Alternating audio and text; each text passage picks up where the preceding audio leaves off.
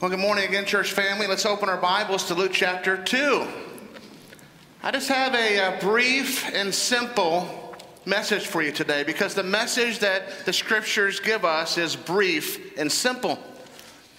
And I don't want to make it complex in any way. I just want to simply present it as the scriptures have presented it for all to understand. When my children were born, my oldest now is 21. I'm going to date myself with technology a little bit, but some of you may be able to relate with this. We took her picture, and then we went to a place called Kinko's. Do you remember Kinko's? And we gave the picture to a man or woman behind the counter, and they put it on a card, and then they printed it on their card stock, and then they cut it, and then they gave us the postcards back, and then we went to the post office when we actually mailed stuff. You might remember that too. And then we would put our hand address to our friends and family, the birth announcement for our children. And we did that year after year, and now technology has changed. You could just text people pictures of your children, right? And let that be the birth announcement. You can email, you can just post on social media. There's even websites you can go to where you just upload a photo and they put all the information on for you and they'll mail it out for you. We're just getting lazier and lazier as a people, aren't we? But what we're going to see today is a magnificent birth announcement that doesn't come from man, it comes from God, from heaven. How will God make this announcement of the Son of God becoming a man on earth? And that's what we're going to see today as an announcement. And it's being great news announced to all of humanity, and he's going to use his messengers, angels themselves. We know the nativity scene, and we can picture it in our minds. There's Mary and Joseph and the baby in a feeding trough, and there's angels and shepherds, but now we're going to read the passage that gives us the manger scene. This passage is going to answer several questions for us. There's questions more than this, but how does God make the announcement? Who does he send to make the announcement? What is said about the baby in particular, which is absolutely marvelous? To whom is the announcement given, which is going to produce shock and awe? And then what is the reaction of the ones who receive the announcement? I'm going to read through this passage. It's not many verses. And then I'm going to back up and we'll walk through these verses together from the word of the Lord to see what message he has for us today. Luke chapter 2, verse 8 through 20 is our passage. And here we're told, in the same region, there were shepherds out in the field, keeping watch over their flock by night. And an angel of the Lord appeared to them, and the glory of the Lord shone around them. And they were filled with great fear. And the angel said to them, "Fear not, for behold, I bring you good news of great joy that will be for all people. For unto you is born this day in the city of David a Savior, who is Christ the Lord. And this will be a sign for you. You will find a baby wrapped in swaddling clothing and laying in a manger." And suddenly there was an angel, with the angel, a multitude of heavenly hosts, praising God and saying, "Glory to God in the highest, and on earth peace among those with whom he is pleased." When the angels went away from them into heaven, the shepherds said to one another, "Let us go over to Bethlehem and see this thing that has happened, which the Lord has made known to us." And they went with haste and found Mary and Joseph and the baby lying in a manger. And when they saw it, they made known the saying that had been told to them concerning this child. And all who heard it wondered at what the shepherds told them. But Mary treasured up all these things, pondering them in her heart. And the shepherds returned, glorifying and praising God for all that had been heard and seen, as it had been told to them. This very short passage can be broken down into 4 separate sections if you take notes. First, we have the report from heaven. And this will be found in verses 8 through 12. And then we'll have the praises from heaven, found in verses 13 through 15, followed by the report of the shepherds in verses 16 through 18. And then we'll have the praises from the shepherds in 19 through 20. Let's begin with the report from heaven. We're told in this region, this would be Bethlehem. I've said before, you may already know this, Bethlehem, it's the house of bread. is what this word literally means. This is where David is from, and Jesus will be born according to the prophecy. The Messiah will come through Bethlehem. The previous passage, we're told that Mary had just given birth. She had wrapped the baby in swaddling clothing, and she laid him in a manger. And a manger is a food trough for animals. Who would have ever thought to put a baby in a food trough for animals? But that's exactly what she did. And we're told in this region and area near Bethlehem, there were shepherds out in a field watching their flock by night. And friends, there's going to be this bright light shining, and light has always shined the brightest, isn't it, in darkness? This light wasn't shined during the day, it's in the darkness of night. Well, why are the shepherds tending the flock at night? Well, that's because that's when the predators are more likely to come to hurt the sheep, to come at nighttime. Also, there could be some thieves who may want to come and take the sheep. And third and finally, the sheep may just wander off into darkness. Sheep are dumb animals, and they could wander off and get lost, and the shepherds have to care for them. And Luke is setting the stage now for us, giving this detail as he's about to present what's going to happen before the birth announcement. We have the setting. The stage is set. We know the who, what, when, and where. And notice here that these angels are going to appear to make the birth announcement to the shepherds. The shepherds were out in the field. Now, doesn't it make you stop and wonder, why wasn't the announcement given to Caesar in Rome? Why wasn't Caesar Augustus given this announcement that God had become a man? That would make sense, wouldn't it? Why wouldn't the chief priests or the Pharisees or Sadducees, the religious people, why didn't the angels appear to them? But to the shepherds were looked down upon by the religious leaders. They were considered constantly unclean. They were dirty people. They were looked down on as considered untrustworthy, uneducated men. They represented the common people. And they were unclean ceremonially because they're always working with animals. And here God could have revealed this birth announcement to anyone. And he chose the shepherds, who are the most unlikely people to receive the announcement. Verse 9 tells us that an angel appeared to them, an angel of the Lord. We don't know if this is Gabriel, who has already appeared several times to make the announcement that the baby's coming. We're just simply told an angel of the Lord, a messenger, has been dispatched from heaven to the shepherds in the field at night in the region of Bethlehem. And the angel appeared to them. We're not giving any detail of what the angel looked like. He could have looked like an ordinary man. We don't know, ordinary person. But something startled them, because now we're about to see there's this great light shining down from heaven. It's as if the veil that separates heaven from earth has been, a hole has been poked through it, and the light is shining through that hole. Or maybe the veil has been pulled back, whatever analogy or word picture you want to use. But friends, light is a sign of the glory of God all throughout Scripture. Whenever we see the glory of God, we're told it's radiant, it magnifies, it's a brilliant light, it shines. Let me read to you from Revelation 21, verse 23, as we're told about the eternal city of God. The Scriptures tell us, "And the city has no need of a sun or a moon to shine on it, for the glory of God gives it light. And the light in the lamp is the Lamb." The Lamb of God produces the light from his glory. That Jesus produces light because he is magnified and glorified. When you see the glory of God in Scripture, you see a bright light. And what the shepherds are seeing is the glory of God being revealed from heaven. As the Lord, our Father in heaven, is announcing the birth of his Son, that God would become a man, the second person of the Trinity, would become a step into time and step into creation. And here we're told next that in the glory of the Lord, it's shone around them. This is glory coming down from heaven. It's lighting up everything around them.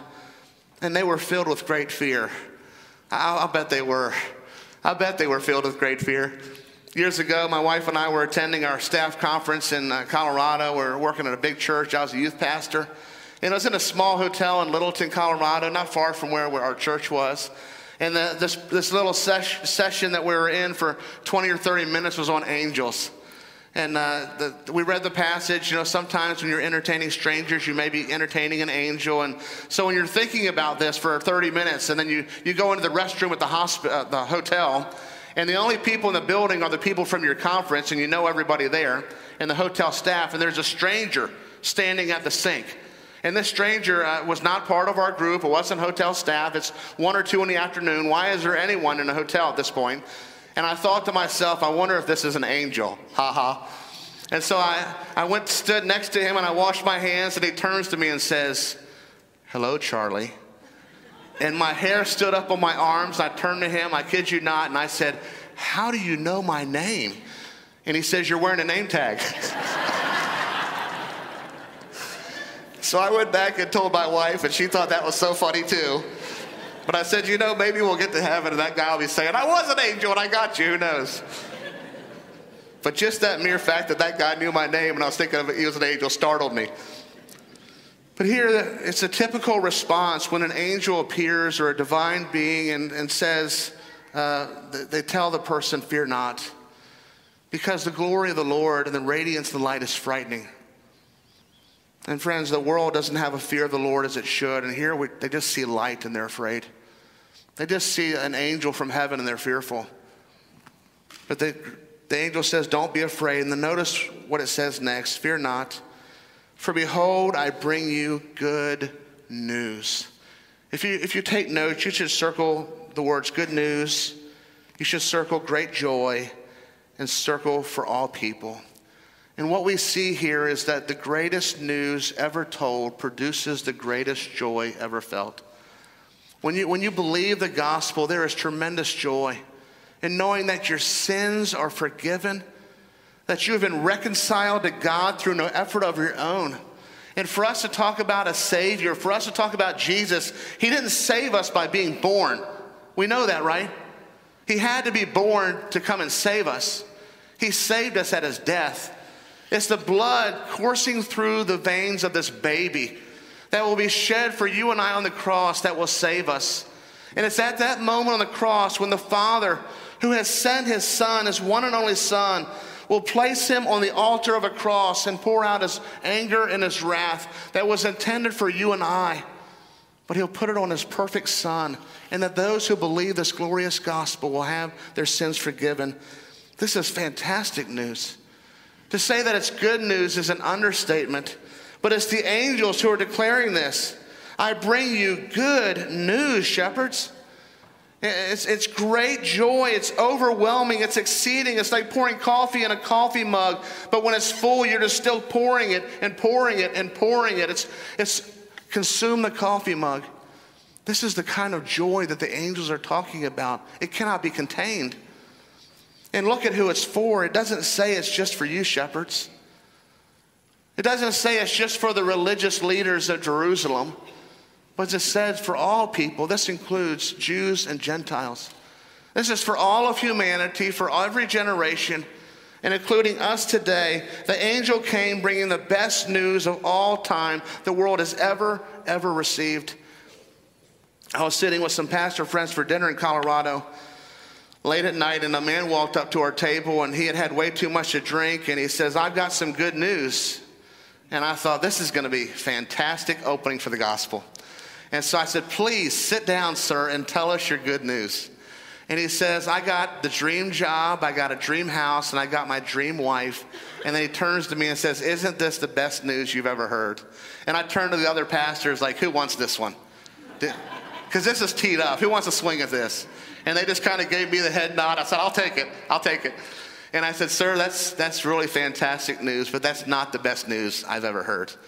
And so he said very indignantly, "Well, what is the best news you've ever heard?" And I said, "The best news I've ever heard is that God became a man.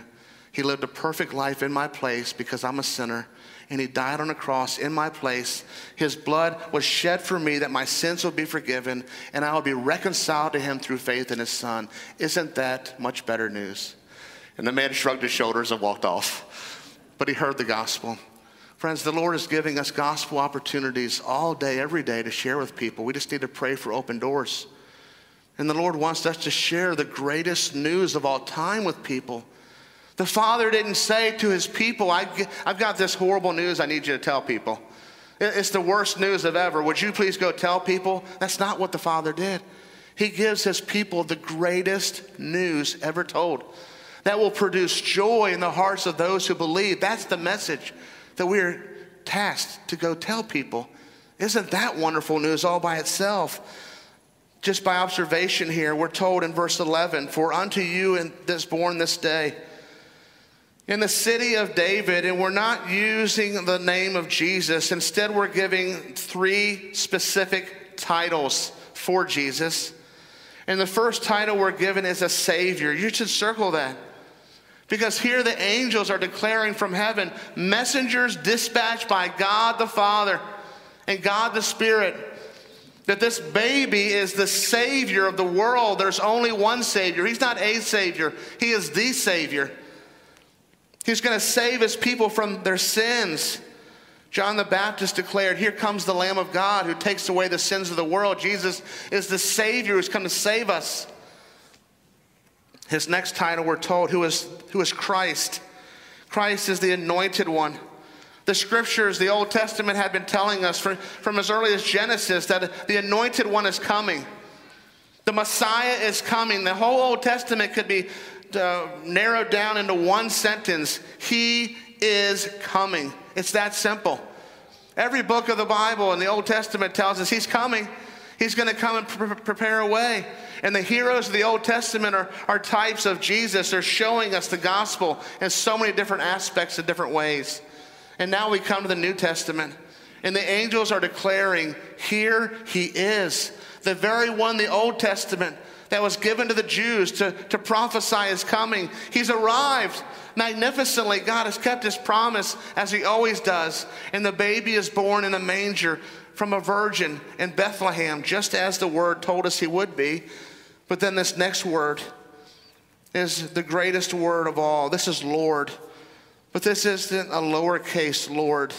This is the equivalent to the word in the Hebrew in the Old Testament to Yahweh.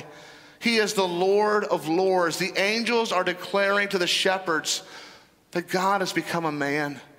And this baby is the King of kings. He is the Lord of lords. He is the God of gods. And now he is in human flesh. God himself has come to take the penalty that God will give humanity upon himself. And I've shared with you this illustration years ago, but some of you may not have heard this, that when my son Fletcher was 2 or 3 years old, I wanted to teach him the gospel. And I said, how do you do that? Lord, how do I teach a 3-year-old the gospel? And I waited until it was time to spank him, and it didn't take long for Fletcher. He got lots of spankings at 3 years old. And I said, Fletcher, you just disobeyed your mom. I have to spank you. Hold your hand out. So he held his hand out, and he began to cry, and he closed his eyes, and I took his hand, and I spanked it 2 times as hard as I possibly could. And it was loud, smack, smack. But he heard the sound, but he didn't feel the pain. And he was puzzled, why did I not feel the pain? And when he opened up his eyes, I had taken my hand that was under his hand, and I placed it over top of his hand. And when he heard the sound, it was me taking the punishment that he deserved upon myself. And I said, Fletcher, that's what the gospel is. That God will become a man, and he would take the penalty that you deserve upon himself. And at 3 years old, Fletcher said, I like the gospel. I'll bet he did. And it wasn't until years later that he understood and he believed. But friends, the gospel message is so simple. It's so beautiful and wonderful. It is the greatest news of all time. That God would become a man and take the punishment that you and I deserve upon himself. That you would go from being an enemy of God because of your sin to a child of God. Do you believe the gospel today? Have you been reconciled to the Father through the blood of Christ that was shed for you on the cross? Verse 12 tells us this, and this will be a sign. What the angels are saying here is you're going to go find this baby, but I want you to know how you're going to recognize this baby, because there's going to be other babies in Bethlehem. You're not going to go to the typical place. You're not going to go down to the hospital down the street and go into the maternity ward and find this baby, because that would be pretty normal, wouldn't it? You wouldn't even say, well, how could we possibly know which baby it is, a maternity ward? But instead, the angels are going to say, here's a sign for you. And all signs do is point, aren't they? That's the whole purpose of a sign. That the way that you can know with absolute certainty who this baby is, you will find him in the most unlikely of places. So that you will know with 100% certainty that the baby for which you're seeing is the Lord, the Christ, the Savior. The sign is this, that the baby will be wrapped in swaddling clothing. That's the first sign. And then the location is the second sign. Because even wrapping a baby in swaddling clothing is not shock and awe. But now, I can't imagine the look on the shepherd's faces when they saw his lying in a food trough, in a stable. He'll be in a barn structure laying where animals eat. Babies aren't put there. And they're probably looking at each other saying, this won't be a hard baby to find. Let's just go to where they said he would be and look in the different food troughs until we find a baby laying in one. And then they do that. How amazing is our God that there was no room in the inn for Mary. What an incredible inconvenience. But God's greater purpose was that so the shepherds would know that this baby is Jesus Christ, the Messiah, the Lord, the Savior, so that he would be easily to recognize. Friends, Jesus is easy to recognize today. And yet so many people miss him. Have you missed Jesus? Jesus has come to die for you, to take your sins upon himself. Have you missed him in the hustle and bustle of Christmas, with all the distractions of the way the world celebrates Christmas? And now we see the praises of heaven, verse 13. And suddenly, this is without any notice whatsoever, it just happened. There was with the angel a multitude of heavenly hosts praising God and saying, this word multitude is also used with Jesus when he's teaching the crowds. That there was a multitude around Jesus. And when that word is used, there could be hundreds. There could be thousands. In reference to the angels, there could have been hundreds of thousands. We don't know. There was too many to count. So Luke just says, as he heard this story, there was a multitude. There were angels that were in sight that were just too many to count. We couldn't even begin to count them. They numbered by the thousands, perhaps. Heaven had opened up, and these angels are seen. And what are they doing? The scriptures tell us the proper response to Christmas. They were praising God. And thank God his word tells us what the angels were saying. Because if verse 14 wasn't here, we would wonder all throughout time, what were the angels saying? What were they saying to praise God? And how can we know how to praise God? Because the angels do it right. Verse 14 tells us, glory to God in the highest, and on earth peace among those who are pleased by him. God does everything for his glory. God isn't in it for money or fame or for votes. God is in it for his glory. And everything that happens in your life, friends, in my life, is for the glory of Christ. Did you know that? Whether you're going through good times or bad times, whatever season of life you're going in, you're going through it for the glory of God. God is always in it for his glory. And here the angels are saying, glory to God. They're giving God glory. When you worship the Lord, do you give him glory? When you pray to him by your bedside or driving down the road or just walking down the street, do you begin your prayer and say, glory to you, God? But all glory, not to us, but to you be the glory, the word tells us. The angels were giving glory to God. And verse 15 tells us when the angels went away from them into heaven, they went back to heaven. The shepherds said to one another, let us go over to Bethlehem and see this thing that has happened. That's a good idea. Because they're very curious. They're filled with wonder and awe. Let's go see this, which the Lord has made known to us. They realize this announcement has ultimately come from God to humanity, that there is a Savior. And now, just very briefly, we're going to walk through the report of the shepherds. Verse 16. And they went with haste. This would be very quickly. This could be running. This is the same way that Mary went to Elizabeth, we're told in the scriptures, that she went with haste. These shepherds, they probably were sprinting to this region, this area, and they found Mary and Joseph. And look what else they found. A baby lying in a manger. Just as the angels had told them, there's this baby in a food trough. Just like the angel said, this has to be the one. There's no other babies found in this location. Verse 17, and when they saw it, they made known the saying that had been told to them concerning this child. They just recounted everything they just saw and witnessed and heard, what the angel had said and what the angels were singing. And all who heard it wondered at what the shepherds told them. This was absolutely incredible. It was hard to believe that angels appeared to you and said this, Christ the Lord. And now we have finally the praises of the shepherd. And notice the transfer here. First we have good news from heaven and praises from heaven. And then those who receive it go and share the good news, and they also share the praises. And guess what those people did who received that good news and praises? They go and transfer the good news and the joy and the praises. And then they transfer the good news and the joy and the praises. And it goes on to us today. That's called evangelism. The angels were the first evangelists to share this good news. Verse 19 and 20 tells us this, But Mary, or also Mary, she treasured up all these things, pondering them in her heart. This just simply means that she just kept thinking about them over and over.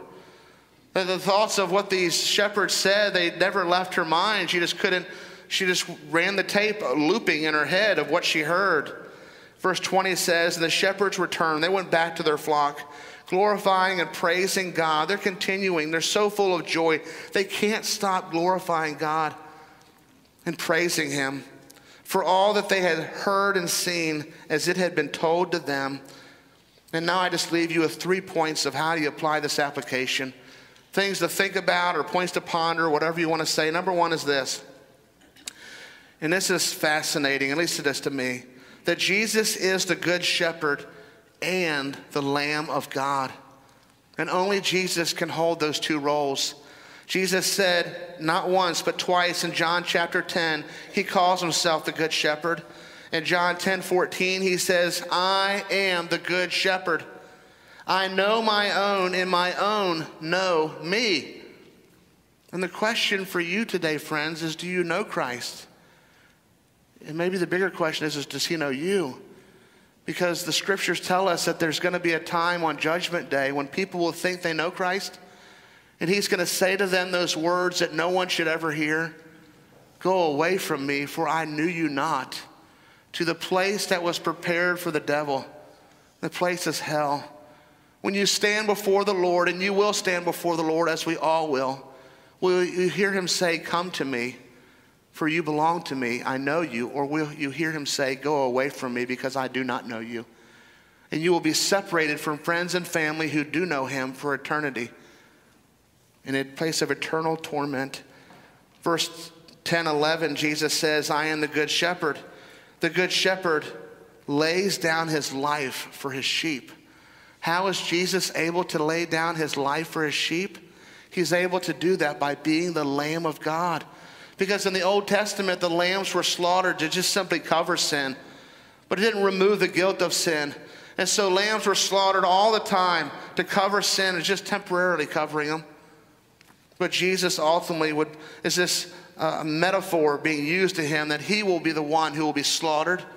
But it won't be to cover sin temporarily. It'll be to cover sin and remove the guilt of sin, to reconcile all of humanity. Something scholars have wondered is where this took place in Bethlehem. We just don't know. And some have said this could have been a stable next to an inn where travelers would park their vehicles, so to speak, their animals at night. Or this could have been in a shelter, a cave-like structure near where these shepherds were tending their flock. In fact, it could have been their very shelter.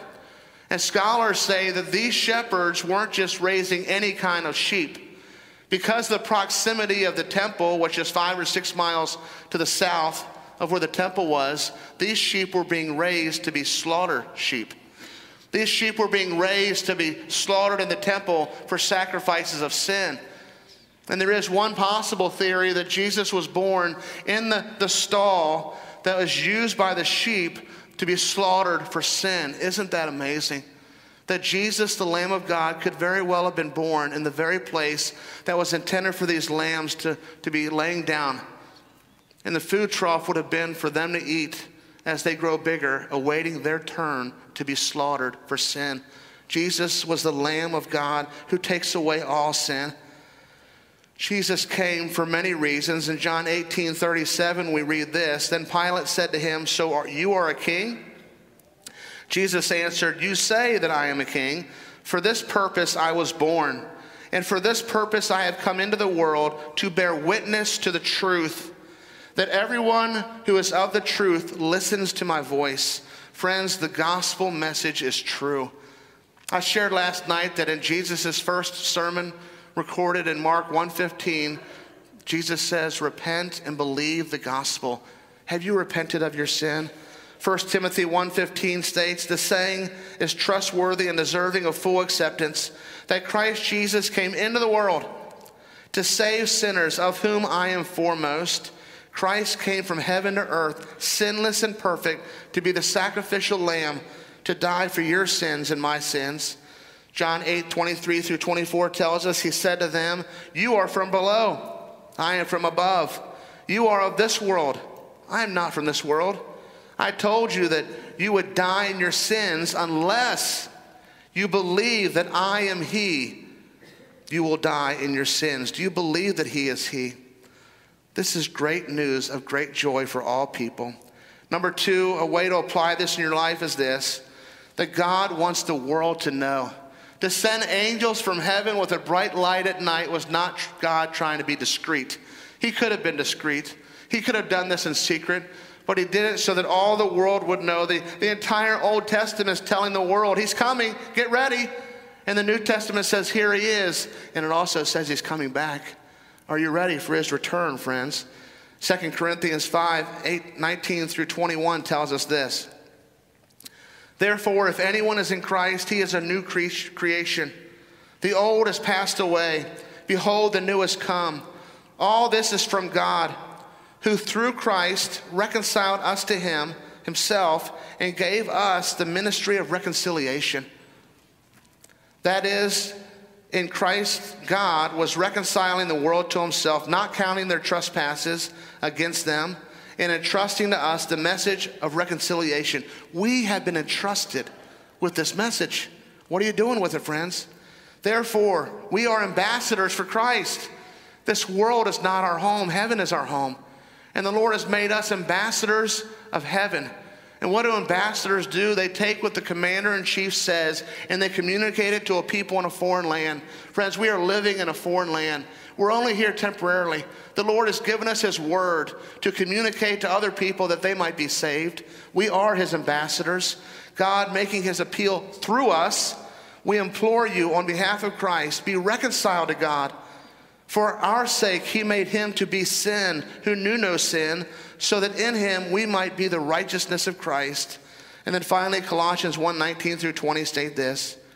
"For in him all the fullness of God was pleased to dwell, and through him to reconcile to himself all things, whether on earth or in heaven, making peace by the blood of his cross." And third and finally, point is this. The problem of sin is resolved by sending the Son. Without the cross, there would be no atonement. Without the cross, there would be no saving of sins. We can't talk about Christ being born without the cross, because that's how he became our Savior. Jesus poured out, his blood was poured out on the cross for us. And the Christmas message is very simple. Here it is. Are you ready? From the manger to the cross, he came to save the lost. That's the Christmas message. Do you believe that today? Are you saved? Have you placed your faith in Christ? What is preventing you right now, today, from getting saved, from having your sins forgiven, to be reconciled to God, to once and for all place your faith in the one and only Son who came to die for you? I close with one more verse, and then I'm going to close this in prayer. Matthew 28:18 through 20 is what we consider to be the Great Commission. And it's for all of God's people. Jesus says, if you love me, you will obey me. Jesus commands us. He says in Matthew 28:18 through 20, all authority in heaven and on earth has been given to me. He is Lord of all. Go, therefore, and make disciples of all nations, baptizing them In the name of the Father, and of the Son, and the Holy Spirit, teaching them to observe all that I have commanded you. And behold, I am with you to the end of the age. Merry Christmas. Great news with great joy. Let's pray. Father, we thank you so much for this wonderful news. And we see this transformation taking place in the hearts of the shepherds. And the transitioning and transmission of information, the gospel, as one people receive the good news, it produces great joy. And that joy is so overwhelming, they can't contain themselves but to go tell other people the good news, that they would be overwhelmed with great joy. That Jesus has come to die to reconcile us to you, Father, through no effort of our own. Thank you for this glorious gospel. Father, let us obey you in every area of our life, in what we think and what we say and do. And if there's any areas of our life that we're not obeying you, that we're living in contradiction to your word, Lord, convict us of that. Convict me of that. That I would confess my sin before you and I would repent. Father, let us be people who honor you and who are obedient in proclaiming this great news that other people can hear and believe and be saved. In Jesus' name we pray, amen.